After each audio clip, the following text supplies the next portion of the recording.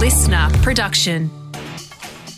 Good morning, sports fans, and welcome to The Scorecard. I'm Liam Flanagan, and this is your fast, fun hit of sport for Monday, the 26th of September.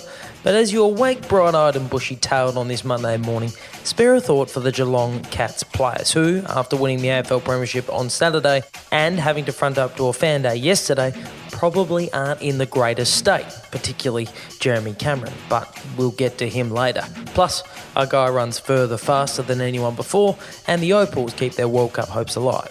But first, the Panthers rejoice. They're through to the decider again. They take on Parramatta.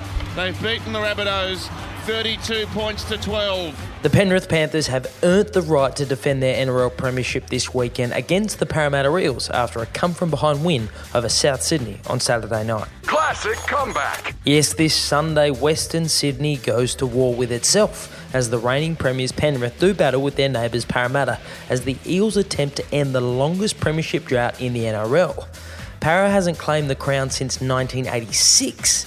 And yeah, I'm going to do that thing where I provide context of how long ago that was by playing the number one song from that year. Take it away, Dionne Warwick. That's what friends are for. And while the Eels will be hoping that after this weekend they can say that the number one song when they last won a comp was sung by Harry Styles, the Panthers are the ones who are singing a happy tune today. You've got kick out. Billy. Graham now, they are trying to inflict maximum damage without the ball here, Panthers. Is there high contact in this?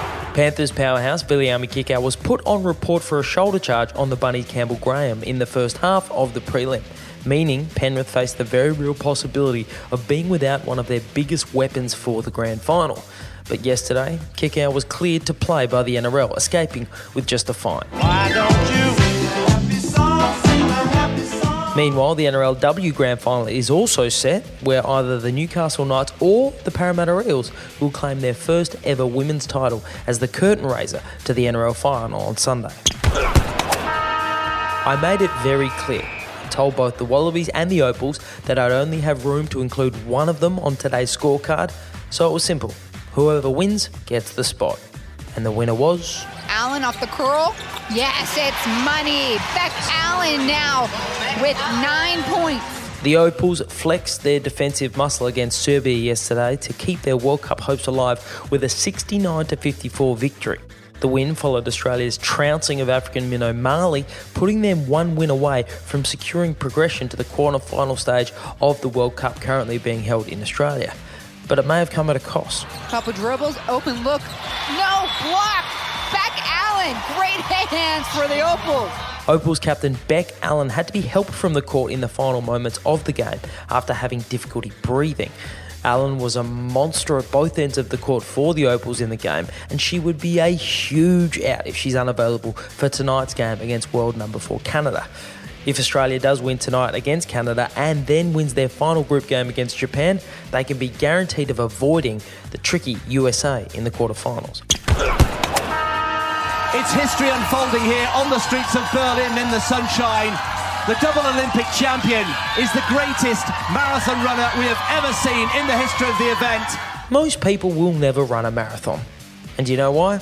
Because a marathon is 42.195 kilometres. And that is a f***ing long way to run.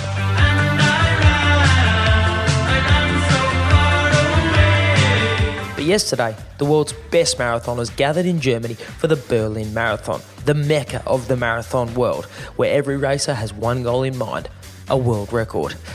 Before the race, the men's world record stood at 2 hours, 1 minute and 39 seconds.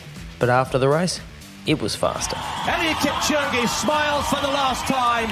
Let's keep an eye on the clock, just outside 2:01. Elliot Kipchoge is a history maker in Berlin. Yet again, he has done it. The world record is gone, and now he can celebrate. And that is simply stunning.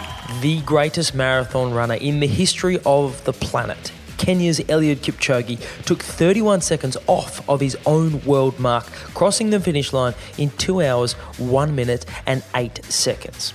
And I can tell there are some of you right now hearing that who aren't as blown away as you should be. So here's what I'd like you to do.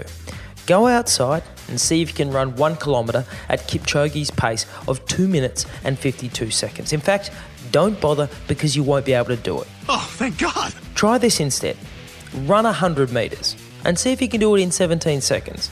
That's Kipchoge's pace broken down to a per 100 metre pace. And some of you might be able to do that once.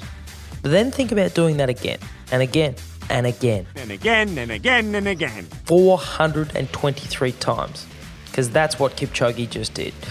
That man is continuing to redefine what the body is capable of, and in the process, the Kenyan has made the human race a hell of a lot faster. And before we finish up today, we need to talk about Jeremy.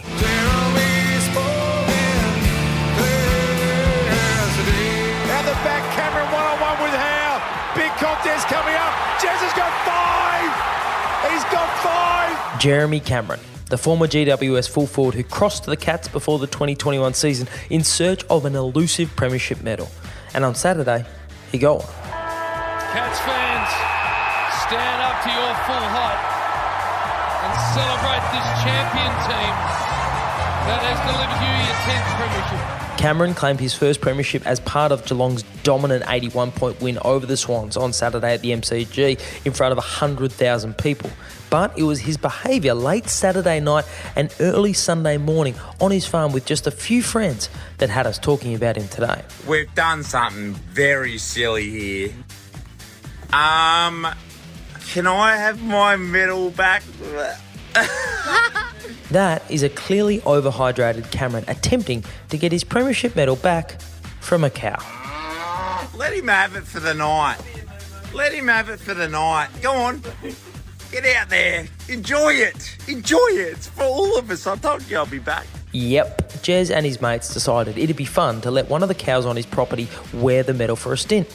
Only problem was, as Cameron explained the following day, someone forgot to tell the cow that Jeremy needed the medal back. We thought it was funny at the time, and then the cow actually got out of the pen and went into the open paddock, and that's when things got a bit funny. I had enough mates there to wrangle it up and get it back. Cameron has confirmed that no cows were harmed in the retrieving of the medal.